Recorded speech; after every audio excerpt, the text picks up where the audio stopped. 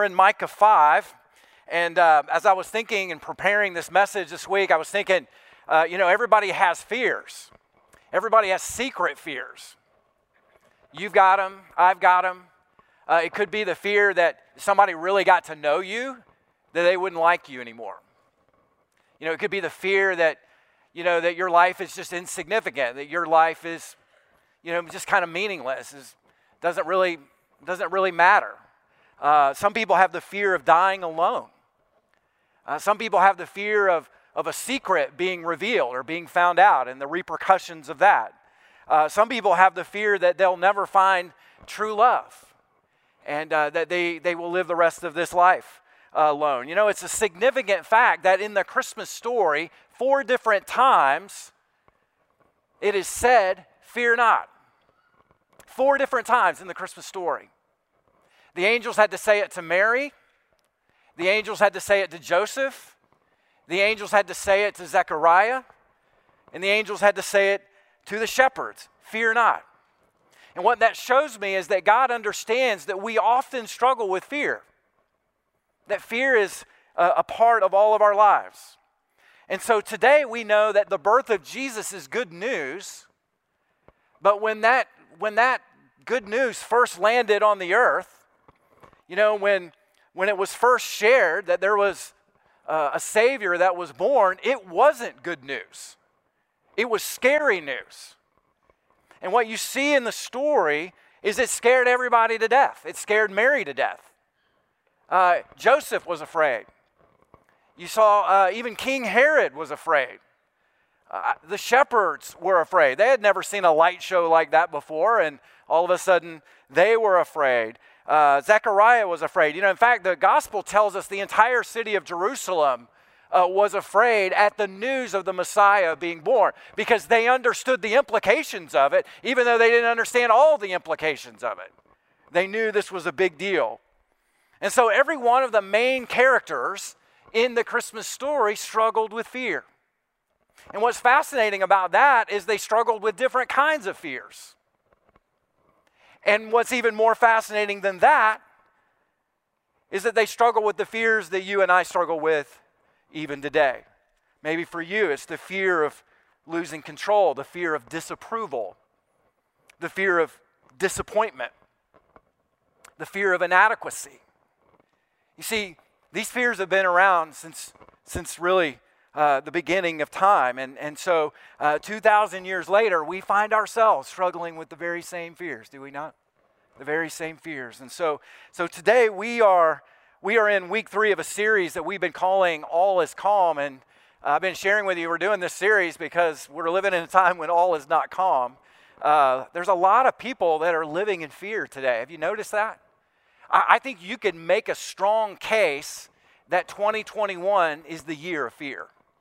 I mean, you could make a very strong case for that. I mean, just think about what's going on around us just in the headlines right now. There are financial fears. There's a lot of financial uncertainty. There's also the coronavirus. There are a lot of people fearful of the coronavirus. We're living in a time where mass shootings are just common right now. We're seeing that the crime wave has skyrocketed all across the United States. Right now, the Russians are amassing 135,000 troops on the Ukrainian border right now. And we know that Taiwan and China have a very tense relationship. And not only that, but the Colts almost did not make the playoffs. Can you believe that? How scary is that? So now here's the question. Where do I find calm for all of my fears? How do I find peace in a world that seems really, really dangerous? And I would say that the answer to that is the promises of God. I would say it like this, that peace comes through the promises of God. That if you want to live a fear not Christmas, you need to be leaning on the promises of God. Now I know, I've been there, I've done that. I know that a lot of people make promises. I get that. I know that a lot of people don't live up to their promises. I get that. But God is a God who always keeps his promises. He always does. And he has literally given us thousands of promises in his word. and he always keeps his promises. Do you know the promises of God? Because it could be that you're living in fear and you're living in anxiety because you're not leaning on the promises of God, because you don't even know the promises of God. Now, sometimes the promises of God can be a challenge because God doesn't always fulfill his promises in the way that we think he's going to fulfill them. You know, we box him in on the calendar. We tell him he's got to fulfill them in this time frame. Or we box him in another way where we say, well, he's got to fulfill it in this way, kind of according to our plan. But the interesting thing about the promises of God is he fulfills them in multiple ways and in multiple times. So sometimes he fulfills those promises in the very short term, and sometimes he fulfills those promises in the very distant future. In fact, what we see is God has all of eternity to fulfill his promises, which is what he will do. But he also can fulfill them in a number of different ways. So he's not boxed in by our plans or by our expectations, but he always keeps his promises. And today I want to show you a passage from Micah chapter 5 that is really a prophecy, or if you will, a promise from God about the coming Messiah. This is a Christmas passage, but we're not really familiar with this as a Christmas passage. But I want us to look at it today because I believe it speaks directly to our deepest fears today. And so I'm going to ask you, if you're willing and able, would you please stand together as we read Micah 5, verses 1 through 5 today. So this is God speaking through the prophet Micah. He says, "Now muster your troops, O daughter of troops. Siege is laid against us. With a rod they strike the judge of Israel on the cheek. But you, O Bethlehem, Ephrathah, who are too little to be among the clans of Judah, and from you shall come forth for me one who is to be ruler of Israel, whose coming forth is from of old, from ancient days. Therefore he shall give them up until the time when she who is in labor has given birth.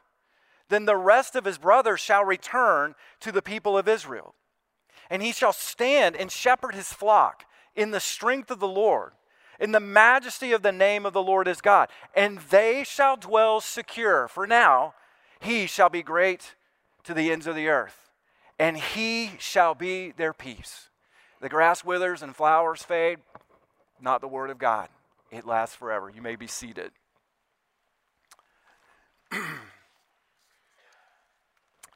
So really, this is a promise. It's a prophecy of a coming ruler. And this ruler will be coming in the future.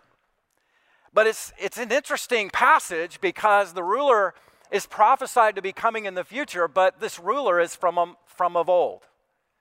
He is called the Ancient of Days. And it just reminds us that of really who he is talking about. The one who was and is and really is to come. And so it may not be a very well-known passage for us, but it was certainly well-known to the writers of the New Testament. Matthew actually quotes this passage in Matthew chapter 2 as he's unpacking the Christmas story. Let me give you a little bit more of the context. What's happening in Micah chapter 5 is the prophet is predicting judgment on the people of Israel. And the reason why there's judgment on the people of Israel because they've been living in rebellion against their God. And so he's predicting that Assyria will be coming and Babylon will be coming, and they will bring death and destruction, and they will bring exile to God's people, and it will be a very, very difficult time. And so it's really as a result of their rebellion. And it wasn't as if God had not warned them. He had warned them over and over. He had given them grace upon grace. He had sent to them prophet among prophet to call them home, to call them to their right mind, but they wouldn't do it.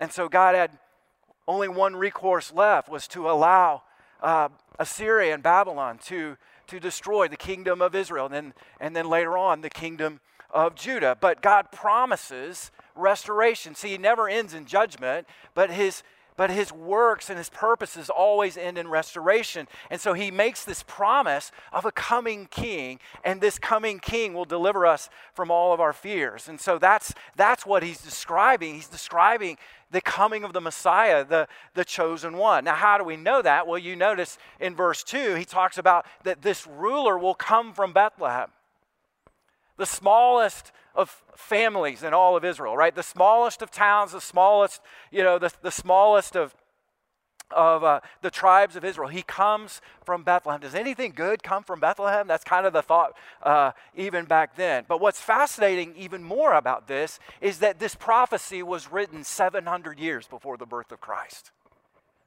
And I would say to you that Micah absolutely nailed it, did he not? He really did. And that this ruler would not come from the political elite, that this ruler would not be, celebrity status in Hollywood. This ruler would not be a famous philosopher from Athens, but this ruler would come from very humble beginnings, and that he will be the Lord of Lords and the King of Kings. So I love this passage. What I want to just share with you this morning are 3 promises from right from the Word of God, right from this passage, that really calm our fears today. 3 promises that calm our fears. Promise number 1, Jesus will be our shepherd. Notice with me verse 4. Let me show it to you just right from the scripture, what the prophet says. He's talking about this coming ruler. In verse 4, he says, "And he shall stand and shepherd his flock in the strength of the Lord, and in the majesty of the name of the Lord his God." Now, he's really he's saying that this ruler will shepherd his people of Israel. Now, this is an interesting metaphor that he is giving to us, because the metaphor serves as a purpose to show us how he's going to rule his people. And what he's saying is this, that he's not going to rule his people like a distant and detached CEO. That's not how he's going to rule his people. He's not going to rule his people like a brutal dictator like we've seen in human history. He's not going to rule his people like a politician who's just selfishly searching for power and money and fame and that kind of thing. No, this ruler that God has promised is a ruler who will shepherd his people. That's the metaphor. It's a shepherding motif here. And so I love that imagery of a shepherd. I love the meaning behind that, because when you really think about a good shepherd is close to his sheep. A good shepherd cares for his sheep. A good shepherd knows his sheep. A good shepherd is going to lead his sheep to rest and security and blessing. And so all of that is conveyed in this. It's a very clear message about the nature of this ruler. And so really what it's doing is it's pointing to Jesus as our shepherd. Now, how do we know that? Well, we know it because of what it says in John 10:10. Notice what Jesus says about himself. He says this, "The thief comes only to steal and to kill and destroy, but I came that they may have life and have it abundantly. I am the good shepherd, and the good shepherd lays down his life for the sheep." So Jesus is making a claim that he is the Messiah, he is the chosen one, he is the ruler predicted from 700 years ago in the prophet Micah. That's what he's talking about. Jesus knew the scriptures backward and forward. He wrote them. And he knew that his audience knew Micah chapter 5. This is a direct connection to this prophecy. And basically Jesus is saying, I am the shepherd of Israel that was foretold. But there's something interesting about the way he will shepherd his people. Notice what it says again in verse 4. "He shall stand and shepherd his flock in the strength of the Lord, and in the majesty of the name of the Lord his God." So there's something different about this shepherd. This shepherd is powerful. So this shepherd, there's nothing hesitant about the shepherd. There's nothing tentative about the shepherd. There's nothing unsteady about the shepherd. You know why? Because of the power of the shepherd. That's what Micah is really pointing to. And so he's going to rule his people in the strength of the Lord. Now, I love this as I was thinking about our fears, and I was just thinking about how the power of God addresses our fears today, especially our fear of inadequacy. I mean, you know what I'm talking about, right? Like for most of us, for a lot of us, we really struggle with this, right? That we're not enough. That we really don't measure up. That we don't measure up as a parent. We don't meet whatever standard is out there. Or we don't measure up as a spouse. Or we don't measure up our family's expectations, whatever they might be. Or maybe we just kind of lack the approval of a parent, or maybe we're not measuring up, or maybe we feel like we're not enough at work and we're just kind of falling behind. And so we just have this fear that we're not enough, that we don't measure up, that we can't quite ring all the bells. And what it does is it creates this sense of fear and uncertainty and anxiety in our life. But can I just share with you the truth about this, church? And this is it's going to kind of sound like bad news, but it's really good news, all right? So you guys ready for this? Here's the truth about inadequacy. The truth is this: we aren't enough. But our ruler is. Jesus is enough. You see, I don't want to stand up here and tell you you're enough, you have what it takes, you can do it. I don't want to tell you that, because it's not true. But through the power of your shepherd, he makes up the difference. You see, God gives grace to the humble, but he opposes the proud. And so when we humble ourselves, what does he do? He raises us up. That's what he does. And so really the key to overcoming this fear of inadequacy is relying on God's power. Of recognizing I don't have that strength. I don't have the power. God, I need your power in my life to navigate these circumstances, whatever they might be. Now, as I was thinking about this, Mary in the Christmas story immediately came to mind, because I think she struggled with fears of inadequacy.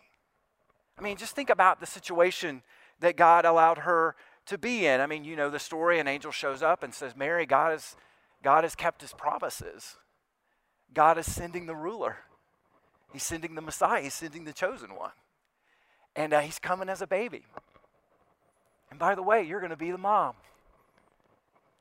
Now, you want to talk about a sense of inadequacy.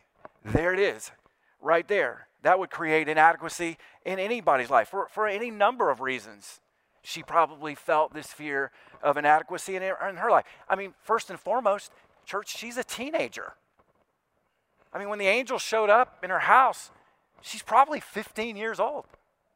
I mean, most girls were getting married at 12, and 13 years old. So she's just a teenager, and not only that, she's not married. She's a virgin. She's never been through this before.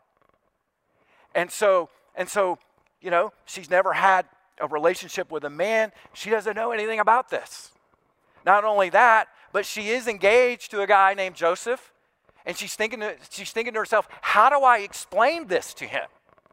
By the way, Joe, I'm pregnant, but I haven't been with any man, really. And it's from God, and he's the Messiah. He's the Lord. He's the Son of God. Yeah, right, Mary. Yeah, I mean, that's kind of what has to be going through his mind. Then not only that, but just think about the daunting task of raising the Son of God. How do you parent the perfect Son of God? How do you do that? I would love to read that book. You know what I mean? That parenting book would be an instant bestseller. And then not only that, but I think her inadequacy comes really just from trying to figure out, how am I going to explain all of this to my family, to my community? I mean, Bethlehem, I mean, it's news travels fast in a small town. You guys know what I'm saying. And she's thinking to herself, man, how in the world do I handle this? Not only that, but because of her fiancé, they've got to go down to Bethlehem. They're taking a census. The day before she gives birth, she's riding on a donkey. I don't know anything about giving birth, but that doesn't sound like fun at all. And then not only that, but she's going to deliver her first child in a cave where they kept animals.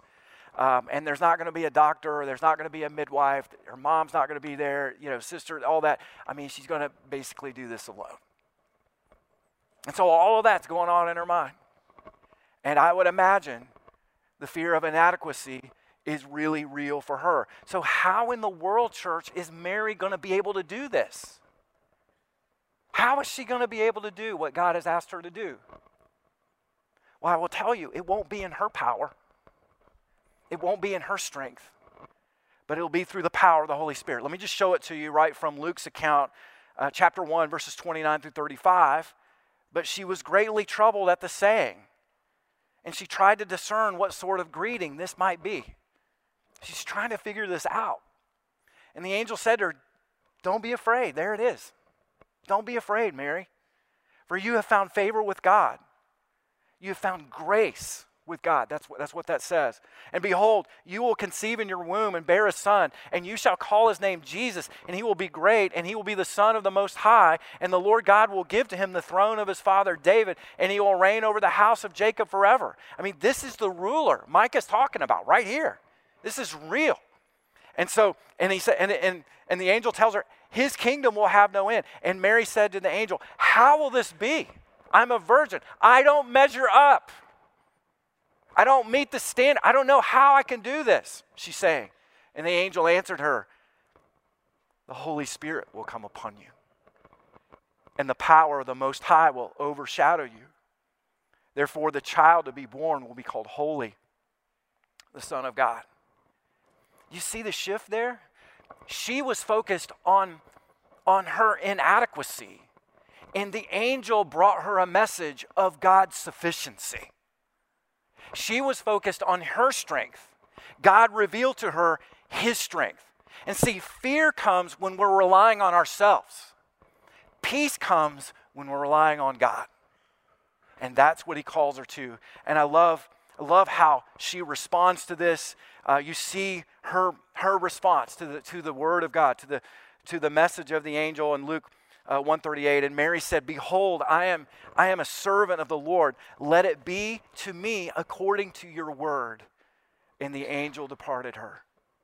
You see, that's how Mary overcame her inadequacy. She surrendered to God's plan and purpose. She said, I'm your servant, and let it be to me according to your word. Whatever your plan is, God, I'm good with it. Let's go. Let's roll with it. That's what she says. And so she has a heart of surrender to God's plan and to purpose. That's called faith. Here's my question. Have you ever said that to God? Have you ever told him, Lord, I'm your servant. Let it be to me according to your word, according to your will, according to your plan. I'll just receive whatever it is your plan is for me so that I can serve you. Have you ever said that to God? Because you see, here's the thing. You're going to live in constant fear and anxiety because until you say that, you're really operating in your own strength. And so, of course, you're going to be focused on your capacity. Of course, you're going to feel inadequate. You need a power that is not your own. And so the bottom line is this. It's really your choice. You can live in fear or you can live in faith. You can put your hands on and try to control everything, or you can say, I'm going with your plan. God, I'm trusting your plan. And so really the good news is this. God's never going to ask you to do something that he's not going to give you the resources to do. I mean, he's going to bring the people across your path to help you do what he's asking you to do. He's going to bring the gifts. He's going to bring the resources. He's going to bring the network. He's going to bring everything you need. Whatever he's asking you to do, if you will surrender to him, that opens the door for him to give you everything you need. And that's a huge thing. And so that's why we don't have to live in fear, because this is our powerful shepherd. This is our powerful ruler.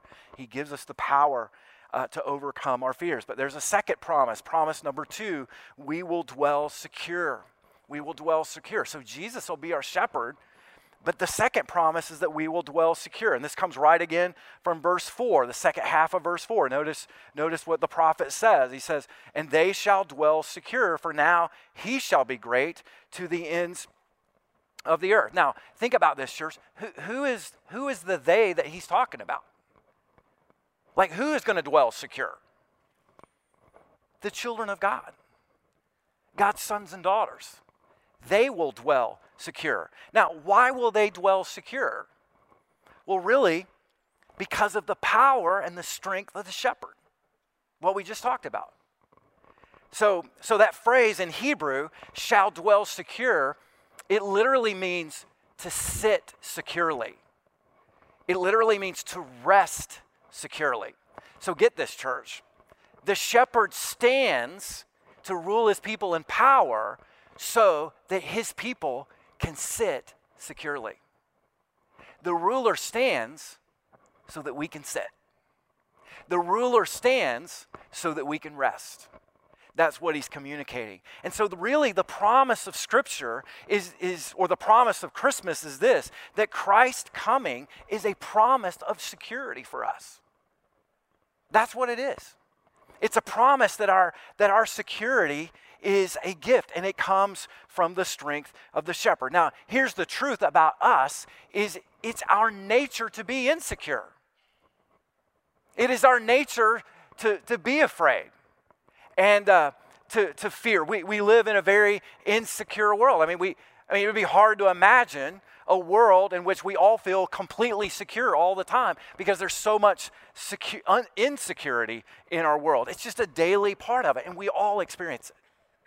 It's kind of the universal condition. There was an article in the Huffington Post, this was years ago, and the article was about fear, and it was comparing the fears of children with fears of adults, because so many times as adults we kind of write off the fears that children have as, kind of irrational, as silly. But kind of the point of the article was when you look at them on paper, when you kind of compare them, apples to apples, they're pretty similar.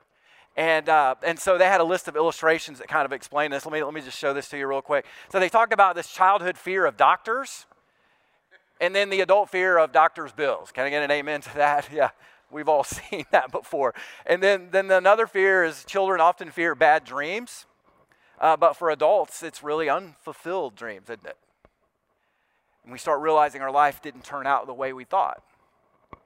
And then in childhood, we're afraid of, strangers.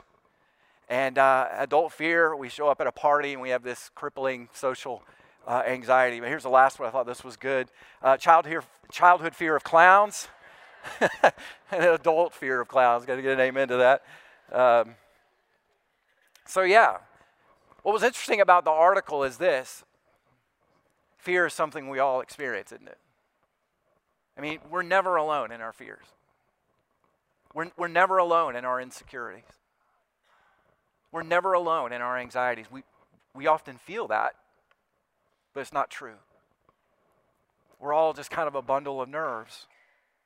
And so it just comes from the fact that there's uncertainty in our jobs. There's uncertainty in our finances. There's uncertainty in our health, certainly. There's uncertainty in the world. We have no control over that. And it's just a part of life. And so the promise of the coming strong ruler is that his sons and daughters will dwell secure in him. Now, as I was thinking about this, I was thinking about Mary's counterpart, Joseph, in the Christmas story. And I was thinking about the fact that the angel had to say, "Fear not," to Joseph. And I was just trying to get into his mind and get into his heart.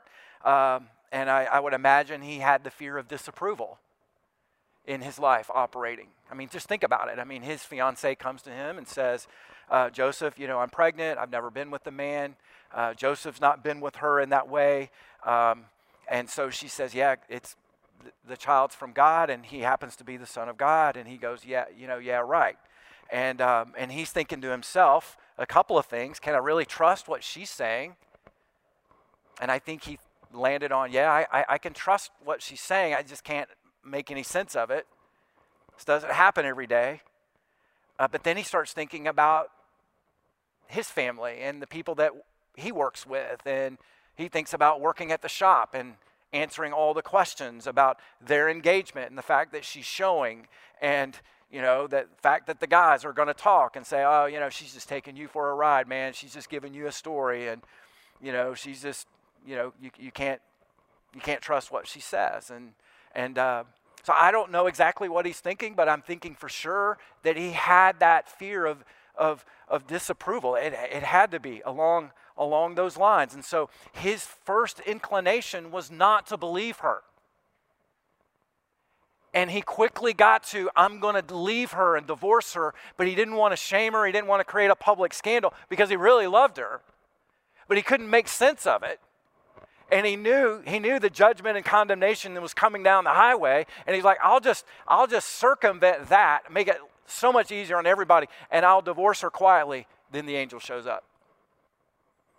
And the angel says, Joe, fear not. It's not time to fear. Give your fears to your God. And he says it in Matthew 1:18, 20. Now the birth of Jesus Christ took place this way when his mother Mary had been betrothed to Joseph. Before they came together, she was found to be with child from the Holy Spirit. And her husband Joseph, being a just man and unwilling to put her to shame, resolved to divorce her quietly. But as he considered these things, behold, an angel of the Lord appeared to him in a dream, saying, Joseph, son of David, do not fear. Do not fear. Whatever his fear was, that statement covered all of them. That's for sure. Do not fear to take Mary as your wife, for that which is conceived as her is from the Holy Spirit. He said, yes, Lord. Let's get going. And his obedience helped him to overcome that fear of disapproval. Now, here's the thing. Let me ask you, what is it that threatens your sense of security? What is it that you're worried about right now? What is it that you're fearful of right now? Is it financial? Is it physical? Is it approval of someone that you're not getting, or disapproval? What is it? How do you overcome that fear? Like, what do you do? Well, I think Micah gives us an indicator of this. He says this, they shall dwell secure, for now he shall be great to the ends of the earth. Now, what he's really talking about there is he's simply talking about the fact that our security comes from a person. Our dwelling secure comes from the Messiah, Jesus. So it's not our greatness, it's God's greatness. It's not my capacity, it's God's capacity. And so what's happening here is this. The angel appears to Joseph and he shifts Joseph's focus from his strength to God's strength. From the sense of greatness that he had, whatever that was, to the greatness of God. You see, it's all about putting your trust in the person of Jesus. So it's not really about our circumstances. We have great circumstances, we'll dwell secure. No, that's not it. It's not about our attitudes being great. It's not even about that. It's not about us choosing greatness every day. It really is this. Our security comes from the greatness of our God and us reflecting and thinking about that greatness. That's where it comes from. Now, when you think about what you're afraid of, I don't know if you do this, but sometimes I meditate on my fears. You know what meditation is, right? Meditation is just focused thinking. So you just think about one thing and you just focus your thoughts on it. So it could be like, well, what if I have cancer? So then you start going down that rabbit trail of all the things of dealing with cancer. What if I lose my job? You focus your thinking on all the things about losing your job. What if they're mad at me? And you start worrying and fearing. And what happens is you're meditating on your fears. You're focusing your thoughts and your heart on the worst things that could happen to you, and you're doing it for minutes. We do this so much, we don't even know we're doing it. That's how much of a habit that it really is. But here's my challenge to you. What would happen if peace comes through the promises of God? What would happen if you flip the script? What would happen if you meditated on the promises of God? What would happen if you focused your thinking on the promise of Micah that you will dwell secure? For now, he shall be great to the ends of the earth. I think what would happen is your fears would start to shrink. and your God, the size of your God, would grow, and the size of your confidence with him. Let me show this to you from Isaiah. I don't want you to take my word for it. I want you to take his word for it. But let me show you how the prophet Isaiah describes this. Isaiah 26:3. This is a great promise to memorize, by the way. You keep him in perfect peace, whose mind is stayed on you. You see that? Whose mind is meditating on the greatness of God because he trusts in you. Trust in the Lord forever, for the Lord God is an everlasting rock. You know, it uses this imagery of a rock because when you lean against a rock, it doesn't move. The Lord is a rock. And so God will keep you in peace, perfect peace, when your mind and your heart really stays focused on him. Even in the midst of difficulties, even in the midst of, anxiety, even in the midst of grief, even in the midst of all kinds of problems, our fears rule us because we think about them. But we need to be thinking about God's promises and God's presence. Let me close with this. Promise number 3. Here's the result. Jesus will be our peace. This is another reason why we can have calm for our fears, because Jesus will be our peace. This is verse 5. He says it just straight out.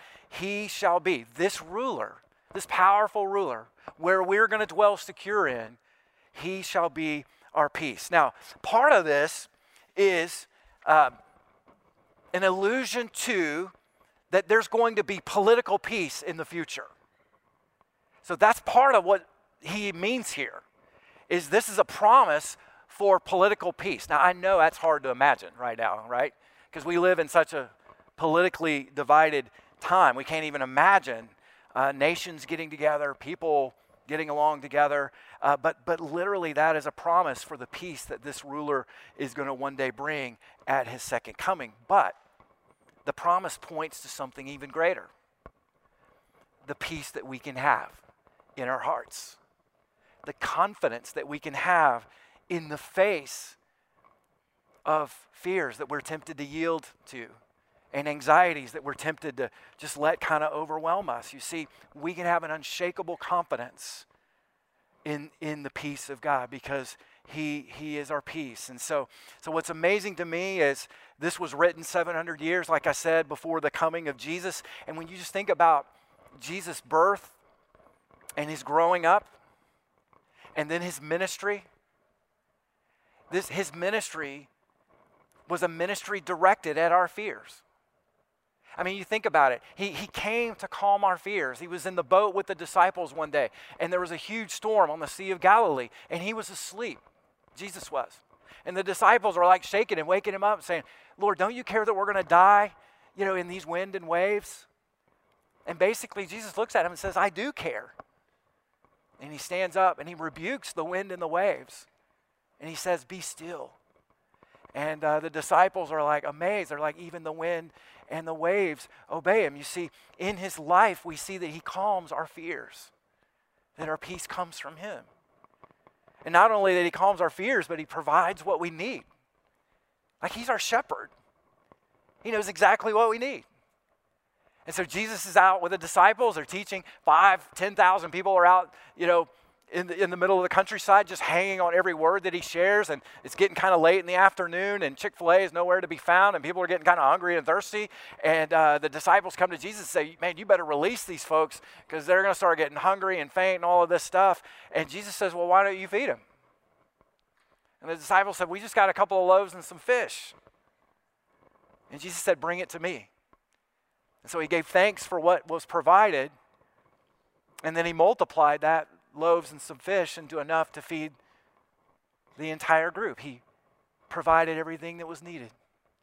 There's nothing to be afraid of. And then his death on the cross, he reconciles us. Our biggest problem was our sin. Our biggest problem was a sinful past. And Jesus took our place on the cross. In fact, I love how Paul writes this in Ephesians 2, verses 12 through 14. Remember that you were at that time separated from Christ. You were alienated from the commonwealth of Israel You were strangers to the covenants of promise. You were on the outside looking in.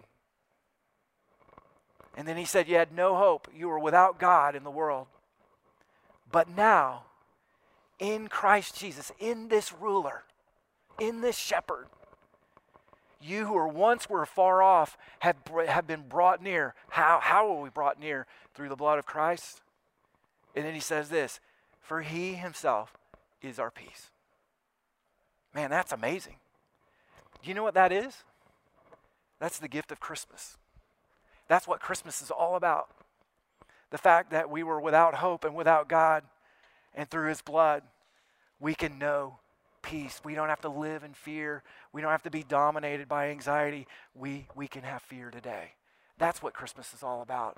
And so these are just three huge promises for you and for me today that speak directly to where we are today and who we are today through our great shepherd. Let's pray together.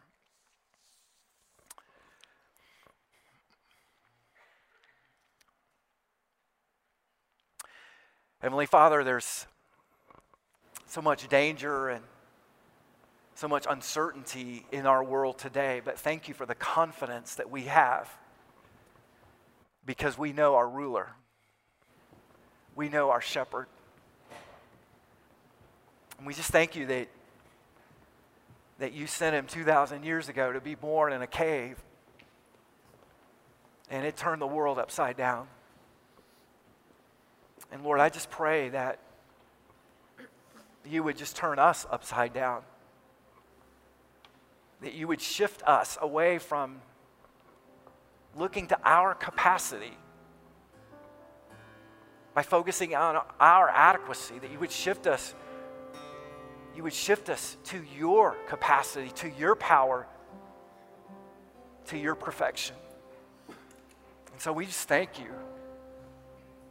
for all that you are, that you came and you died so that we can be reconciled. And I pray that through the power of the Holy Spirit, we would know your peace. We would know the peace of God that transcends our understanding, that it would guard our hearts and minds in Christ Jesus. We thank you and praise you, and all of God's people said, amen.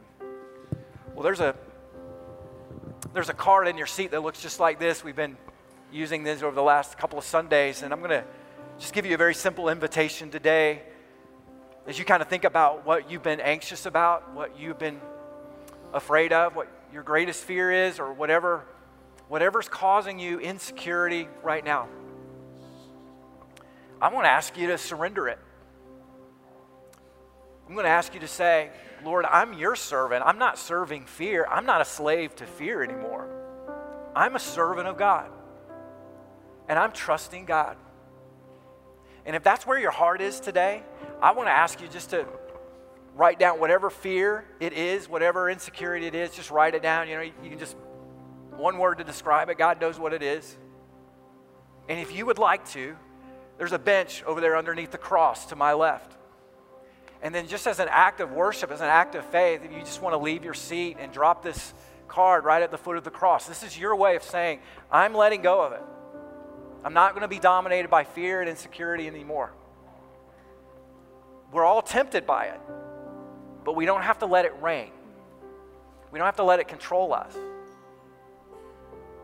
That's reserved for Jesus. So that's what you're saying. If you want to do it, don't feel obligated. If you want to come up, that's great. If not, that's fine too. But whatever you do, lay down that fear and grab onto your Savior. Would you do that today? Let's stand together as we sing.